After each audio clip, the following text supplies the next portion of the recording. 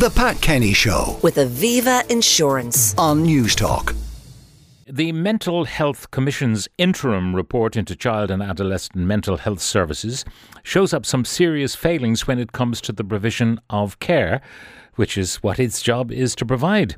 For more on this, I'm joined now by Social Affairs Correspondent with the Irish Times, Kitty Holland, and by the Head of Policy and Public Affairs at the Irish Society for the Prevention of Cruelty to Children, Fiona Jennings. Good morning and welcome to you both. Kitty, first of all, this is the front page story on the Irish Times. You've been through this interim report, and from my reading, it seems to be a fairly shocking state of affairs. Yeah, I mean, it's so shocking. Did Dr. Susan Finnerty, the Chief Mental Health Inspector, find what she was looking at when she was reviewing the mental health services for children and adolescents, that she decided she had to issue an interim report. She's only halfway through a review of all 9 community health organisations' CAMHS service. But so shocking by what she was finding in 4 of the 5 so far, that she felt she had to issue this interim report. And what she's finding is a service which, talking to psychiatrists working within it, is in massive crisis. She found children at significant risk of harm engaging with the service. And remember, these are children who are ill, who in some cases are quite seriously mentally ill, and others who are in a serious state of distress. You don't get onto a CAMHS waiting list without being seriously emotionally and mentally distressed. But she found that young people and children were in need of appointment, were not contacted, sometimes for up to 2 years, who were already within CAMHS. But then beyond that, she finds poor monitoring of medication, children waiting days in emergency departments for psychiatric care, children left unreviewed for up to 2 years on antipsychotic medication with serious implications for their welfare, overwhelmed and overworked and inadequately supervised staff, meaning that they were often with workloads that they frankly couldn't cope with. Psychiatrists, in some cases, not trained to work with children, but they're so desperate for staff that they're taking psychiatrists who are not on the specialist CAMHS register. Poor risk management, poor clinical governance, and in many of the in the CAMHS teams, not even a computer system to work with. Yeah, paper-based systems, so even accessing records would be very difficult. If you got a new person in, for example, who was on the register, a new psychiatrist, they'd have to brief themselves from paper records, which is not a very efficient way with a file, not a good way to do things. Some of the stories that you recount, I mean, a child 4 days in the emergency department of a hospital. I mean... Yeah, I mean, that's due to the lack of a consultant psychiatrist to assess them. So one surmises that this child was in serious distress, perhaps on a Thursday evening. Maybe it was a bank holiday, couldn't get to, or they were working in an area where there was only a psychiatrist working part-time, but they had to wait in an emergency department for 4 days. Just the trauma of that alone, without being mentally distressed already on a child and the parents looking after them. Dr. Susan Finnerty found that children were actually being harmed by engaging with CAMHS. A service, one mother I spoke to said, how can you be in a mental health service that makes your child's mental health worse? And that kind of sums it up. Now, the HSE Chief Operations Officer Damien McCallan is quoted in your story. He has said a major improvement process was underway at CAMHS and would be driven by a senior clinical operation team. There's a will there, but he says there's an is as well. It is underway and will be driven. So like a little bit of clarification there. They also say that all identified children and young people or guardians were contacted. These are the people exposed in this interim report and have received appropriate care, including face-to-face appointments and so on and so forth. Is the interim report then out of date, that they got early sight of it and then decided, oh God, we better do something here because this is a very damning interim report? Well, I mean, I suppose, in medical care, situations are dynamic and fluid and changing all the time. But from speaking to psychiatrists who have worked within the CAMHS system, I spoke to two last week, and they both say that the system, that from the picture they paint, this is a very much up-to-date report. I mean, there may be, details within it which are being tackled by the HSE, but, the point should be made that, it took it took the Mental Health Commission perhaps to bring a lot of this to the HSE's attention, or to kind of, do want to say force their hand, but to put pressure on them to start looking at this. So it's a very important report and significant, and from what I hear, very up to date. The worrying aspect of all of this, but particular kids on antipsychotic medication, and their medication is unreviewed for a couple of years. This is very powerful stuff. Very powerful medication. Yeah, and it's the medication that children were found to be on in South Kerry and left unreviewed, and the impacts that had on children, which is now, the solicitors are now taking up those families' cases. The children were left with personality changes, mood changes, unable to sleep, loss of appetite, loss of concentration, in some cases producing breast milk because of the impact on. So, both physical and mental impact of this medication, which need to be very closely monitored to see what the impact is. As a child is growing, as their brain's developing, the medication may be fine in July, but having a detrimental effect by September. So it needs to be very closely monitored, and to think that they would be left for up to 2 years without adequate supervision, speaks to a huge failing, and I suppose speaks to an understaffed and under-resourced and badly managed, for the best will in the world of the people working within CAMHS, who many are working overtime and really stretched and doing their utmost best in a job that they want to do and do well, but can't do it within the system that is in place at the moment. Yeah. Inside your paper, Anne Lucy has a case study, and it's about a teenager whose lead psychiatrist is working out of Dubai. Yeah, that's one of the things that's mentioned in the report, is that so strapped are they for consultant psychiatrists that they are turning to telemedicine, telepsychiatry in some of the services, and it's not an isolated case that this is telemedicine. Hopefully it's a once-off that the psychiatrist is based in the Middle East, but telepsychiatry is a thing that's happening in other CAMHS teams as well, and it's not without merit, and I suppose a lot of children are very familiar with technology and communicating that way, but the jury is very definitely out on whether it's as good as face-to-face psychiatry. Yeah, I mean, the answer might be it's better than nothing, because nothing is the alternative, but still having to do a psychiatric consultation by Zoom doesn't seem to me a very first world way of doing things. First world technology, but not first world technique. Anyway, this all boils down to numbers. I mean, they don't seem to have adequate numbers of qualified staff at all the different levels within CAMHS. And these are the kind of positions that cannot be filled overnight. And also, you're wondering what might the inhibition be for these professionals to joining CAMHS. Is the work too tough? Would they have to be based in outlying places, for example? The Dublin area might be attractive to some, but maybe South Kerry or North Louth might not be attractive to others. I don't know. Yeah, I mean, I'm speaking to people who've worked within CAMHS. I mean, they say that it's a difficult place to work. I mean, people who get into child psychiatry love the work. They love working with the families. They love, making a difference for children. It's a very rewarding work to be in, but it's stressful, and it's the stakes are very high. And from talking to people, they don't feel adequately supported. That the resources aren't there. Basic things like a computer system. That there isn't administration staff. That if they need an occupational therapist therapist or a speech and language therapist, they're often not available. So, they talk to each other, I'm sure, about what it's like to work within the HSE system, and are possibly telling each other, you're better working within a hospital group, or you're better going private, or so people aren't being attracted to the job. I mean, the case in South Kerry is where they're doing the telepsychiatry from the Middle East. That post consultant psychiatrist has been vacant since 2016, and they have tried and tried and tried. Now, what people are telling each other about what it's like to work in that team, I don't know, but it's obviously the working conditions. I mean, there was one woman I was talking to, a retired psychiatrist.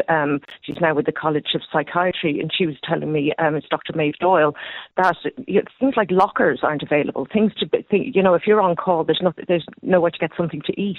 So there's very basic working conditions. But things like getting paid is difficult. If you move team, you might not get paid for 3 weeks. So there's just, issue after issue, it seems, within in the HSE, from what I'm hearing about the working conditions, and that people are just thinking, I'd be better off going elsewhere. So it's a complex picture, and there seems to be a lot of problems with recruitment, both locally and nationally, for senior. I don't know, is this down to the HSE with just too many strings to its bow, so none of them are functioning properly? Are you better off having independent republics that stand or fall on the quality of their own service and recruitment, rather than going through the maw of a massive HSE? And we know all about its inefficiencies in other areas.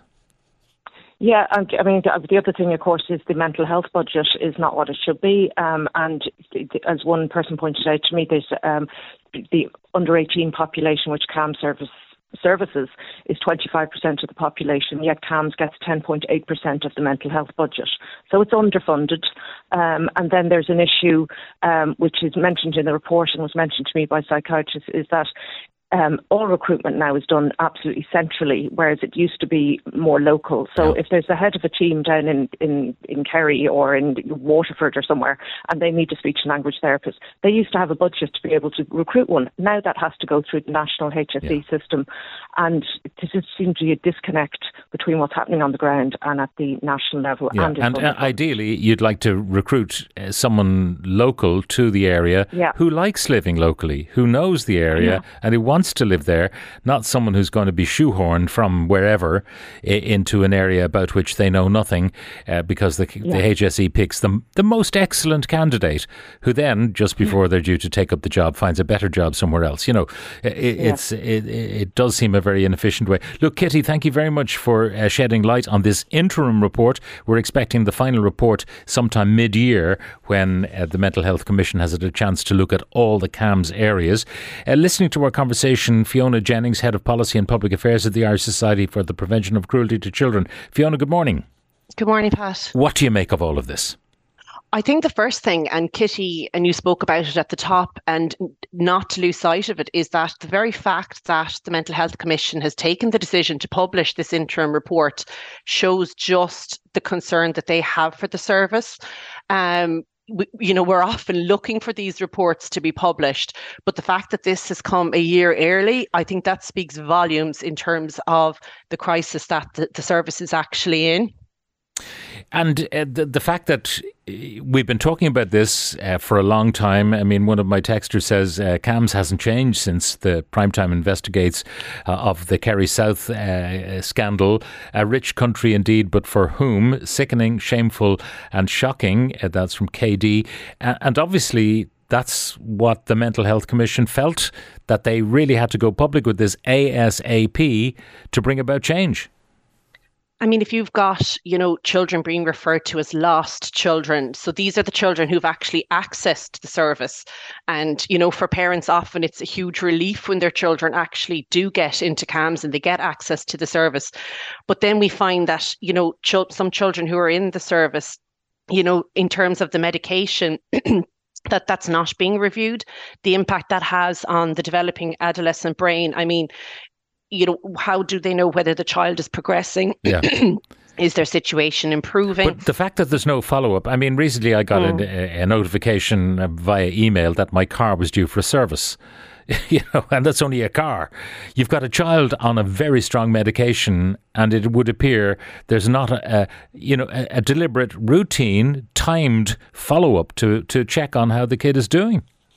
And I think that comes back to, CAMHS need to know, is their intervention making a positive difference or not to the child's health, mental health? But I suppose that comes back then to maybe a combination of the staffing issues. And, they've talked about, the digital transformation process that's needed within the CAMHS service. Everything is paper-based. So I can imagine the incredible frustrations that's involved with that, ensuring continuity of care, ensuring, even mapping out follow-up sessions for children and young people. And I know that it's been referred to that the service is at breaking point, but this report, from what we've read and the families and that we engage with and the professionals as well, there's some fantastic people within CAMHS. But honestly, I think the system is utterly broken. And yes, there seems to be a commitment there from the HSE to tackle it. But I would question how far they're going to get with it, because there's so many gaping holes in it. I'm wondering, and a number of listeners are also wondering, whether or not there isn't an availability to access private medical practitioners who would be able to come in under contract or even on a case-by-case basis with the CAMHS service to get them through this very difficult phase. That's something that I suppose the HSE do need to sit down and look at, in the short term, what can be done in terms of bringing in community services that are there to deal with children who are perhaps at the low to moderate level, and then to bring it into what specialised access services that they're able to avail of as well. There absolutely needs to be that willingness there. I suppose with ourselves in ISPCC, mental health is consistently in the top 2 or 3 profiles of what children engage with us about, and anxiety is consistently the top issue within that. We support children where they are, whether it's at home or in school. So again, with the HSE, do they need to look at the CAMHS model of service delivery? Parents spoke about children not being able to come out of their rooms, come out of their homes. So therefore then that's initially a barrier to accessing the service. So I do think we need to rethink the whole thing. Well, we heard, I mentioned from the reporting in the Irish Times that Damien McCallion has talked about a major improvement process was underway at CAMHS and would be driven by a senior clinical stroke operational team.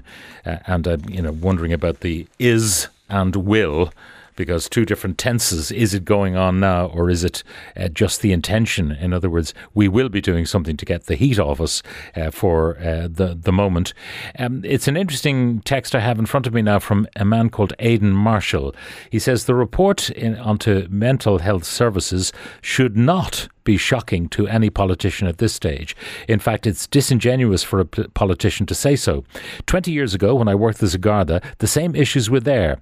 Imagine listening to a mother pleading with you to arrest her son so that, as she believed, a judge would order the mental health services to help her son before the son either kills himself or somebody else. That's from Aidan, and that was about 20 years ago. So it's not as if there isn't enough adequate warning about the inadequacies of the services on offer. Plus as well, Pat, I suppose, we have to think about, all the work that we're doing around well-being in schools and in the community, and how we're giving children the vocabulary to speak out about their mental health and empowering them and encouraging them to seek support. But then those appropriate services are not there. So that's a huge consideration as well. But also as well, we will always need CAMHS, because there will be the few who will need that specialised support. So we should have a fantastic, world-class mental health support system for children and young people. But what we also need to do is we need to invest at the other end of the line, if you want, at prevention and early intervention, so that everyone is getting some type of supports, that they're encouraged to talk about what's going on in their lives, that they're able to identify changes in their behaviour, and that their resilience is built and that they're developing, I suppose, positive coping strategies. There's a lot of maladaptive coping strategies out there in terms of self-harm, suicidal ideation. Eating disorders to a certain degree can sometimes as well. We forget about those and how we can, the supports we can put in place at the very early stage. And just as well, I suppose Ireland is before the UN Committee on the Rights of the Child over the next 2 days. So Minister for Children, Roderick O'Gorman, will be in Geneva, and mental health issues will very much be at the centre of that, including some of the issues highlighted in these reports around the over-medicalisation of care, the lack of therapeutic supports, and the lack of standardisation of care across the country as well. I don't think the Minister will be too delighted with the publication of this interim report just in time for his appearance in Geneva. But Fiona Jennings, Head of Policy and Public Affairs at the Irish Society for the Prevention of Cruelty to Children, thank you very much. The Pat Kenny Show with Aviva Insurance. weekdays at 9 a.m. on News Talk.